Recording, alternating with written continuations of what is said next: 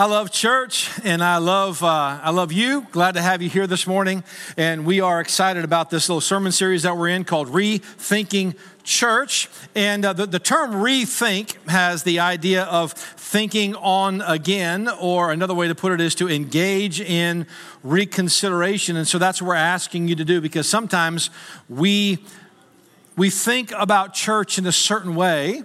And I think that what we're hoping to do here is just kind of freshen that up a little bit. There's a story of this gathering of a family. They got together for their regular meal, and it was a multi-generational gathering. And so the mom pops the pot roast in the oven, and they always cut it in half and put it in there. And the daughter said, "Mom, why do we cut the pot roast in half before we put it in the oven?" She goes, "That's just the way that we do it. My Mom always did it that way, and that's the way that I'm going to do it."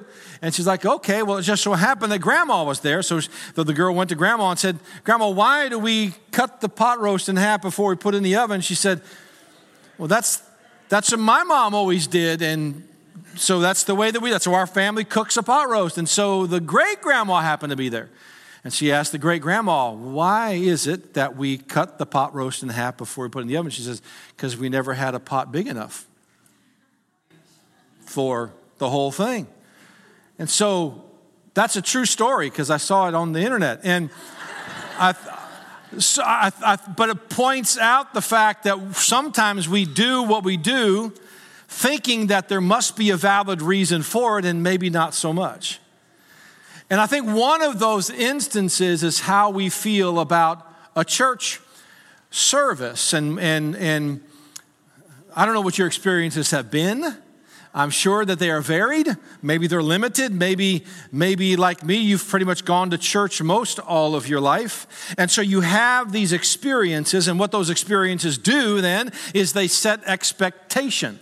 Because now this is what we're looking to, quote unquote, get out of a church service. Like we have a checklist of what we want to have accomplished to make sure that it does something for us that we are expecting. So what I feel like it's time to do is to kind of rethink our attitude about church and why we do what we do particularly. So one little revelation that I had that smacked me in the face a month or so ago is this set of verses in Acts chapter 2, because there's this argument. Well, the early church, they didn't meet together like this. They met in houses. How many have ever heard that? Like, yep, okay, you're right. But I'm not wrong either. So take a look at this right here. In Acts chapter 2, it says this, "And this is the early church, right? Continuing daily with one accord in the temple." We'll just call that big church for sake of argument.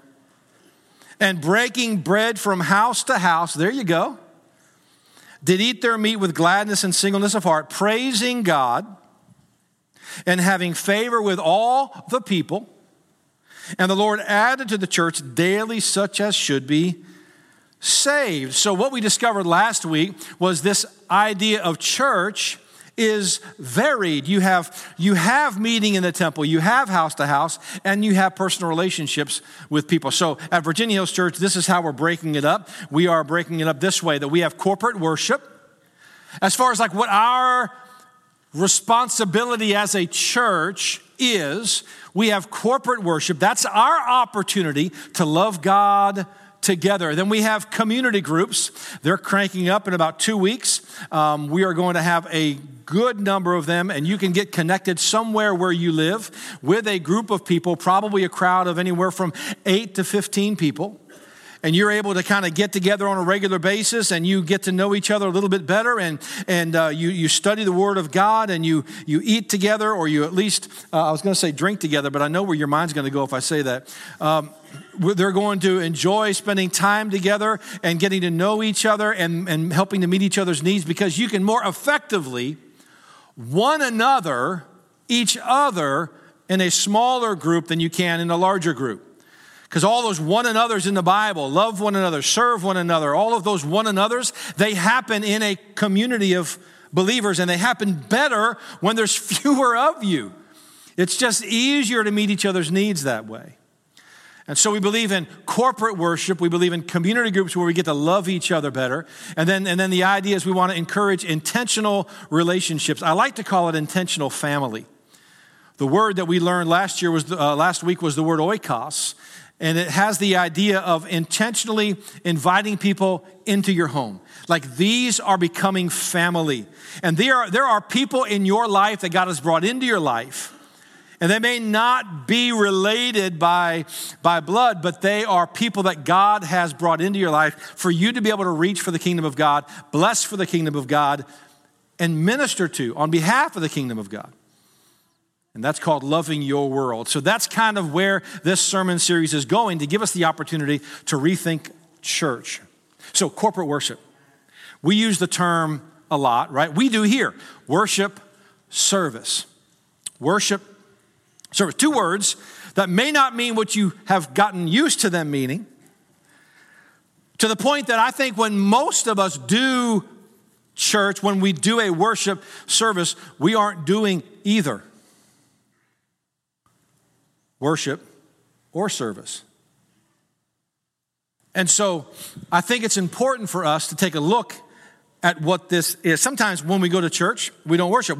We sing songs, but we don't worship. We listen to sermons, but we don't worship. We serve in a ministry area, but we don't worship. We can do all of this and not worship the Lord. I mean, you think about it. So you pull in, right? You find a parking space. And like maybe you did this morning and someone welcomes you. They might even hold the door open for you. Like you don't even have to extend the arm to open the door. That's how much we love you. And then you walk in and they put a bulletin in your hand. And then you walk in over the left-hand side, there's this coffee station. And Brent's got here early this morning. He was making coffee at 7 a.m. You're like, yeah, it tasted like it. But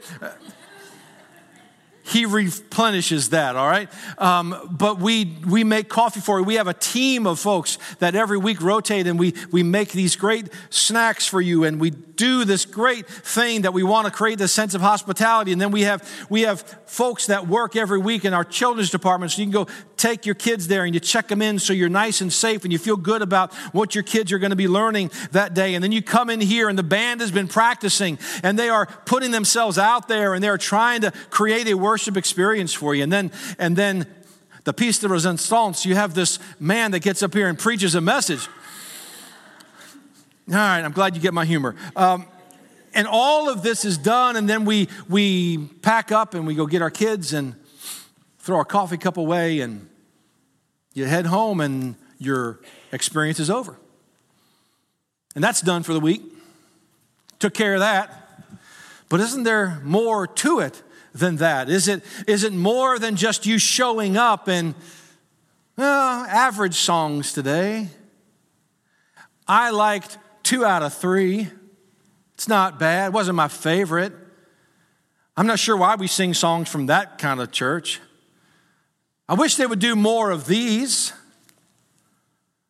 One thing I really miss is that, and I get it that we all have these different experiences. But my question is, are we doing all of this and not worshiping God? Because our focus is on us and not on Him. This is a worship service.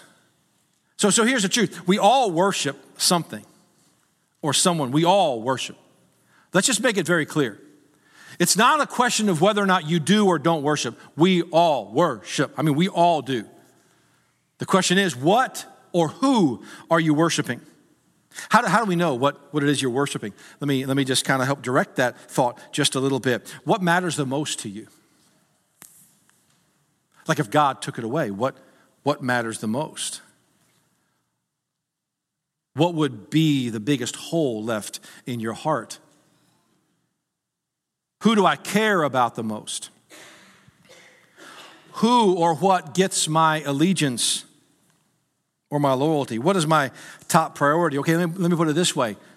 What gets your most time? Where do you spend most of your money?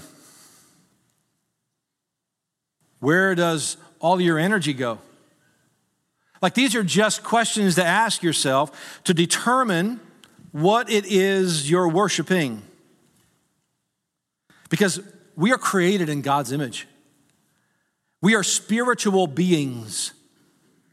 We are made to worship God. But what happens all too often is that desire to worship gets transferred and exchanged, and rather than worshiping God, we worship stuff. I love how Chris Hodges put it. He said this, he said, worship is our response to what we value most. How true is that? Worship is more than a service or a song. And I think we've actually done a disservice thinking that a worship service is all that worship is about. Worship is an expression, it's an action, it's an offering, it's a behavior, it's a lifestyle. It's how we connect with the God of this universe. And here's the beautiful promise. If we draw closer to God, then He draws closer to us. What we worship, we imitate. And what we imitate, we become. Think about this. So you folks with Redskin jerseys on this morning, I'm worried about you. Right? I'll have my Cowboys jersey on next week, but I feel like we need some spirituality in this service. But what you worship, you imitate, right? And then what you imitate, you become. So be careful. I love how Paul puts it. So Romans chapter 1, Paul is writing to the church at Rome, and so this letter called an epistle became a book of the New Testament. And so the book of Acts, which is right before this, goes into how the church spread and the gospel spread throughout the known world at the time in Africa and Asia and Europe.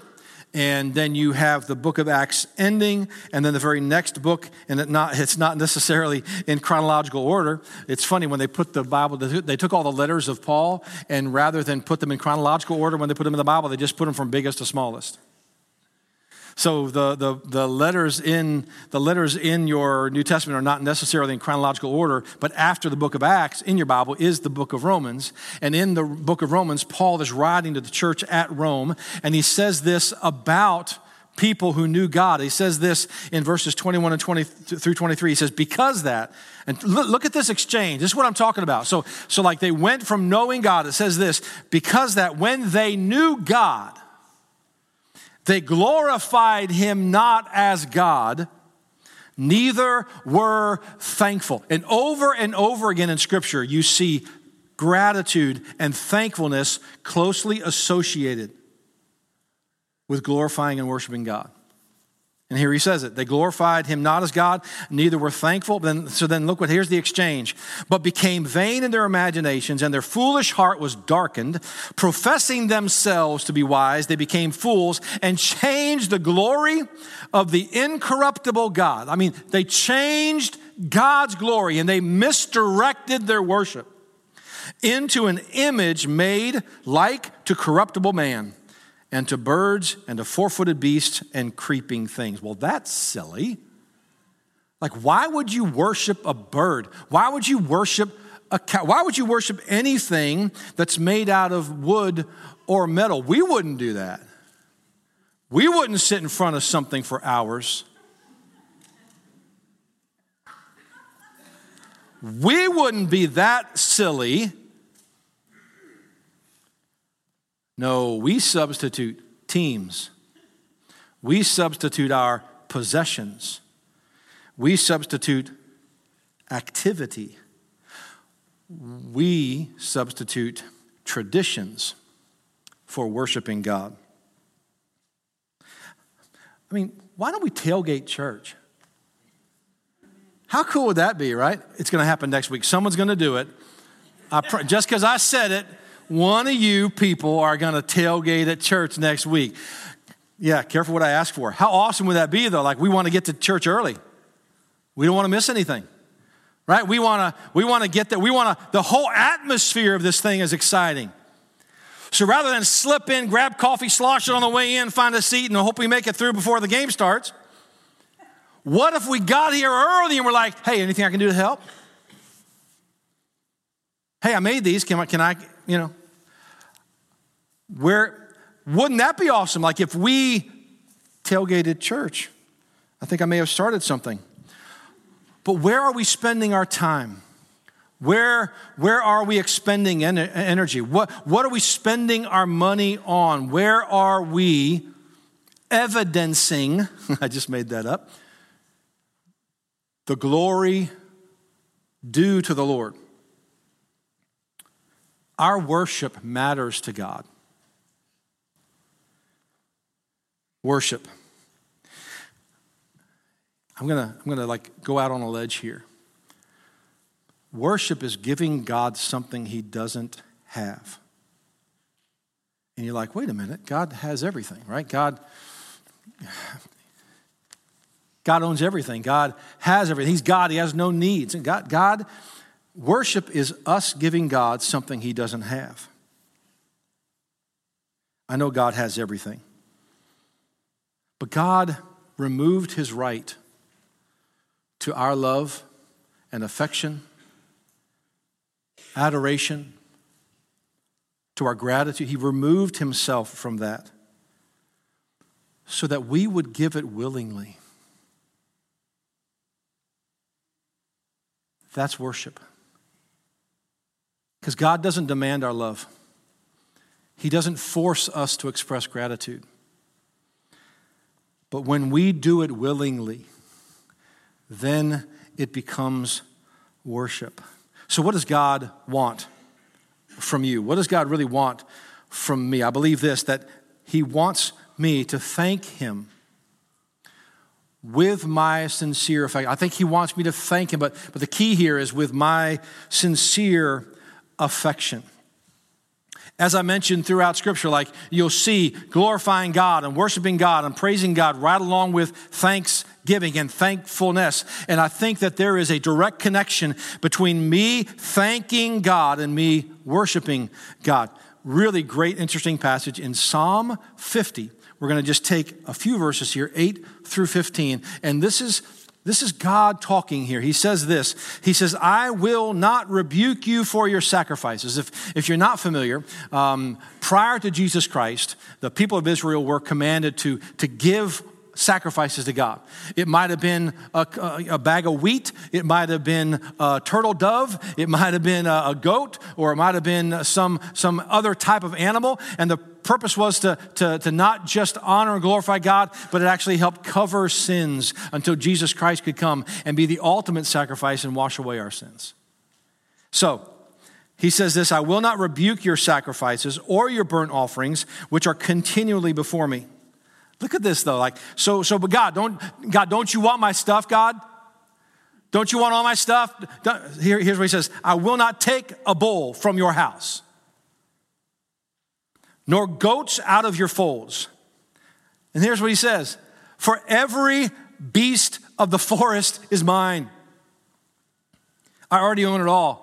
And the cattle on 1,000 hills. I know all the birds of the mountains and the wild beasts of the fields are mine. If I were hungry, I wouldn't tell you. Yeah, but I'm supposed to give God my money. Church is always asking for money. We don't, by the way. Look what he says here. For the world is mine and all its fullness. Will I eat the flesh of bulls or drink the blood of goats? He says, I don't need that from you. All right, God, what do you want from me? He says this, offer to God thanksgiving. Offer to God thanksgiving. And pay your vows to the Most High. Just do what you said you were going to do. And then listen to this, call upon me in the day of trouble. I will deliver you and you shall glorify me. So do you see what God is saying? I hope you saw this. Like, we are thinking we got to give God all, and we should. But it's not like God just wants your stuff. God wants you to be thankful. Well, I gotta serve. Eric asked me if I'd help take up the offering. You're going to be a real blessing to people. Well, they twisted my arm. I got to go work in nursery. Got to go bless those children. I guess if you need me to hand out a bulletin, I can do it. Got to put in my time. That's not what God's looking for. It might be what we need, but it ain't what God is looking for. God is looking for somebody who recognizes how incredibly great he is. And let me just tell you, you wake up in the morning, you may not have noticed it before, but there's this big, shiny, round ball in the sky.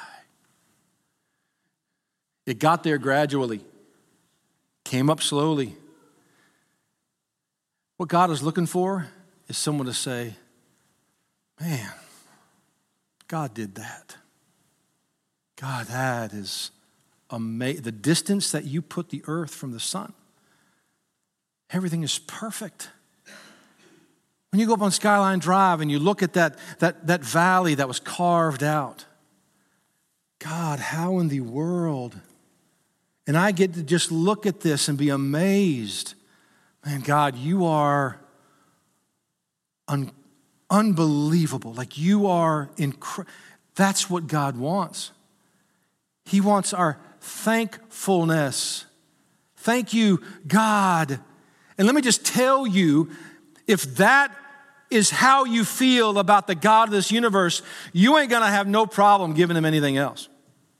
When you are truly grateful and you are truly full of thanks with sincere affection for God, it's not a far stretch for you to say, sure, yeah, God, whatever you need. Recognize God's goodness. So my family is growing. We've had our 2 girls, and now we have a son-in-law and a couple grandbabies. And I love it when we get to go out to eat somewhere. And here's what I do almost every time is like, I got the check. I got the check. I pay the thing. And it just makes me feel good to be able to do that for my family. Right? It makes me feel really good. Thanks for the meal, Dad. Thank you. Right? But it makes you feel good when it's recognized. And that's not why I do it.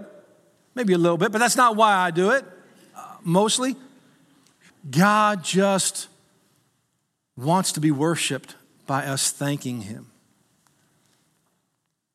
God wants us to thank him with our sincere affection. God also wants me to offer him control of my life. Some of you need to take this up a notch. I'm just saying, like you are somewhat interested, but you're not fully committed. Like you have been casually doing this thing called church, and you're great at Sundays, but not Mondays. Like you're great at coming to church and doing all this. It extends beyond that. God wants all of you. Paul, in the same book of Romans, said this later on, a few chapters later, in chapter 12, verse 1, he says, I beg you, I beseech you, therefore, brethren, by the mercies of God, that you present your bodies a living sacrifice. Like every day you get to live, you are offering yourself to the God of this universe, holy, acceptable unto God, which is your reasonable service. The New Living Translation says, which is your worship. How beautiful is that? Giving God my life is how I worship God. I'm not just thanking him for all of his goodnesses. I am living my life in gratitude to him. In the morning, God, this day is yours. Before I look at an email, I'm giving those to you. How I respond to a text message, I'm doing this to you. I'm giving this to you, God. I'm giving this all to you. Before I get in my car, I'm gonna give my commute to you. Whatever happens on and this is hard for me, no matter how many stupid drivers there are out there, I'm giving you this commute, God. I'm trusting the fact that you know what's going on here. And it's not my responsibility to correct all of the horrible drivers out there. Although I do feel like that's my spiritual gift. I'm just saying. I give my commute to you, God. I give my workspace to you. I give my family to you. We are offering our lives as a living sacrifice to God. You've been dating him for too long. It's time to walk an aisle and fully commit to God for the rest of your life. He wants you to offer your life to him. Control what I do. He wants your sincere affection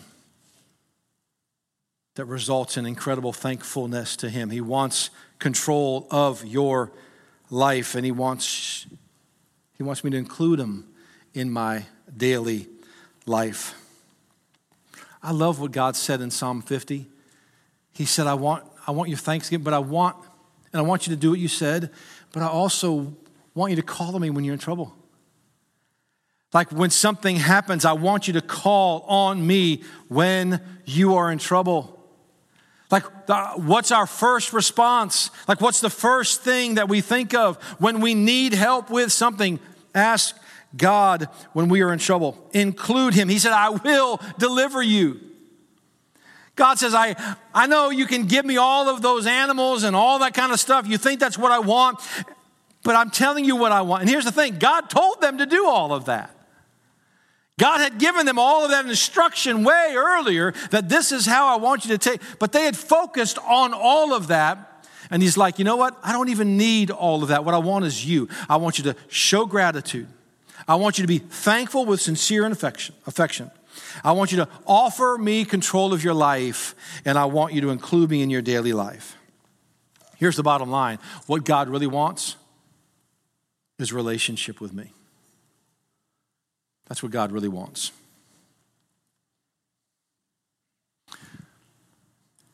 And the focus of worship is God and not me. So here's how this all wraps up into corporate worship. The focus of worship is God, not me. That means the focus of every worship gathering is God and not us. When we meet together, there is something exponentially better than when I do this on my own. Worship is a verb, okay? So worship is something that we do. Worship is not a service. Worship is a verb. It takes participation, right? So when we meet together, now, something happens that doesn't happen in private worship. When we meet together and we sing, something happens that doesn't happen when you're watching your favorite TV preacher. Meeting together is significant. Now listen, I'm not saying you have to do one to the exclusion of the other. I know that you can worship God when you're on your bass boat. Zzz. God, thank you for that fish. I know that you can worship God when you're out in the woods. And I hear that, and I appreciate that. But it doesn't have to be the only way you worship God. When we get together and we come together, there is something about loving God together that is exponentially greater. Because here's the truth, right? When we worship God together, some of us just need to be with other people who are worshiping God together. Sometimes we just need that. And you being here encourages somebody else. As a church, if it is our job to put you in environments and provide you with resources to love God better, and if we are to create opportunities for you to love each other better, and that this is where growth happens, then let's focus that way when we meet together during a corporate worship service. Because that growth and those relationships happen better when we are together. Now, there is very little instruction in the New Testament, like how to do church, right? So we see elements of what happened when they gathered together. We know that they took communion. We know that they sang. We know that there was instruction given. We know that when they met together, there was ministry happening. There might have even been announcements when they met together. I know, that's a little bit of a stretch, right? But Paul did say in one of his letters, hey, bring me my cloak, right? Bring me my coat. That's like a little announcement. There's not a lot of spiritual connectivity there. Like that's not a lot of, but that's just like a little, hey, bring me my coat. You're not buying it. Okay. But when they met, so there's no specific outline of what their order of service was or anything like that. So what we try to do is we try and incorporate those things in a service like this. And so most of all of those things are included in a church service like this. So here's the truth. Every part of a church service is a worship opportunity, right? Every part of a church service is a worship opportunity. And so here's what I'm hoping is that we rethink our worship. How can you get the most out of a worship service? May not be the right question. Maybe how can God get the most out of your worship is the right question. So here's how you do that. How can you rethink worship? Do this for me. Prepare your heart. We're meeting together to honor the Lord, to focus on Him. And I believe that you will be blessed. I believe that your experience here will be encouraging and challenging. But it will help a lot if you prepare yourself. I know what it's like getting to church sometimes, all right? I know what, because mornings never go as planned. Especially the younger the children, the more difficult it is, all right? So like, I get it, like things, most of us don't allow enough margin in our life. And so instead of getting here early, we're getting here barely on time. And maybe you got in a spat because, you're not used to riding somewhere together much. And maybe she's driving. I don't know. It's like, that's going to get me in trouble. But you get here and it's like, hey, Pastor. How you doing, Pastor? And then you get back in the car and it's, right? That's not doing a lot to prepare your heart for a worship service. Thank Him. Recognize Him for who He is. Focus on your good Father, your shepherd, your Savior, your provider, your strong tower. And I know that sounds really spiritual, but just take time to intentionally focus on God and prepare your heart before you show up. We need to see every song, every message, every handshake, every offering as an opportunity to get closer to God and for Him to get closer to us. Prepare your heart. And then I love this one. Open your mouth. Singing is a public activity. You say, I can't sing, Eric. I'm just going to sit here and be quiet and enjoy everybody else. That's the way that I can benefit the most people, is by not singing. I got you covered. All right? So check this out. Psalm 95 verse 1 says, "Oh, come, let us sing to the Lord." Well, that's pretty self-explanatory, right? Let's all get together and sing unto the Lord. And then he says this, "Let us make a joyful noise to the rock of our salvation." So whether you can sing or whether all you can do is make a joyful noise, we're covered, all right? And I truly believe that God wants to hear your joyful noise, even if you don't think it sounds too wonderful. I believe this, like God would rather hear a heartfelt, joyful noise than a miserable, beautiful voice. God's like, turn that up right there. That heart is music to my ears. I love that right there. Here's what I'm asking. Take it up a notch. Like if you're just like one of these kind of like your toes tapping a little bit, and that's all you got, that's it right there.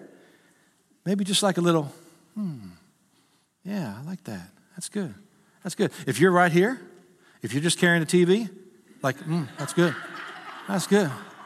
That's good right there. Like maybe go to my fish was this big. Like this is good, right? If you haven't seen that Tim Hawkins video, it's the best, right? Right? Then go up to the goalpost. This is beautiful, the goalpost. Whatever, just wherever you are, take it up a notch. Like put yourself a little bit more into what God is doing. If you're just a barely attender, the average American considers themselves a regular church attender if they attend 1.7 times a month. How are we doing? That's average. I think that's low. Like, I want you here all the time. I'm sorry, I'm greedy. I want you here all the time. So maybe you go up to 1.8 times a month. I don't know.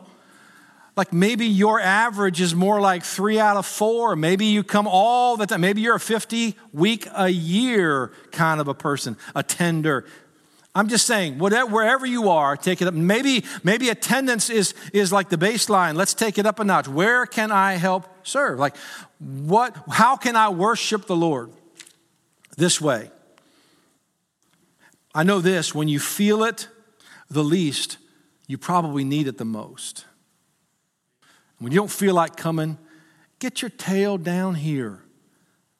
There's good people here. There's a few jerks. But there's good people here. And you get here and you enjoy the company of other people. Even if you just sit there on your own and you feel disconnected, being here is good for your spirit. I believe that. When you feel like you just don't have it in you, come anyway. Just be a part of what God is doing. I love this so much. Look at this attitude, and I debated giving this to you just because of time, but Psalm 100, the first few, this is the whole psalm right here. It won't take long. Make a joyful noise unto the Lord, all ye lands. Serve the Lord with gladness. Do you catch this fire, right? Come before his presence with singing. Know you that the Lord, he is God. It is he that has made us, and not we ourselves. We are his people and the sheep of his pasture. Enter into his gates with thanksgiving and into his courts with praise. Be thankful unto him and bless his name. There it is again. For the Lord is good, his mercy is everlasting, his truth endures to all generations. Participation is the key. You're singing about God. So prepare your heart, open your mouth, and then here's the last thing. Offer yourself. Hey, God, what do you want? So what do you want? Whatever I have is yours. Hey, God, you want my time.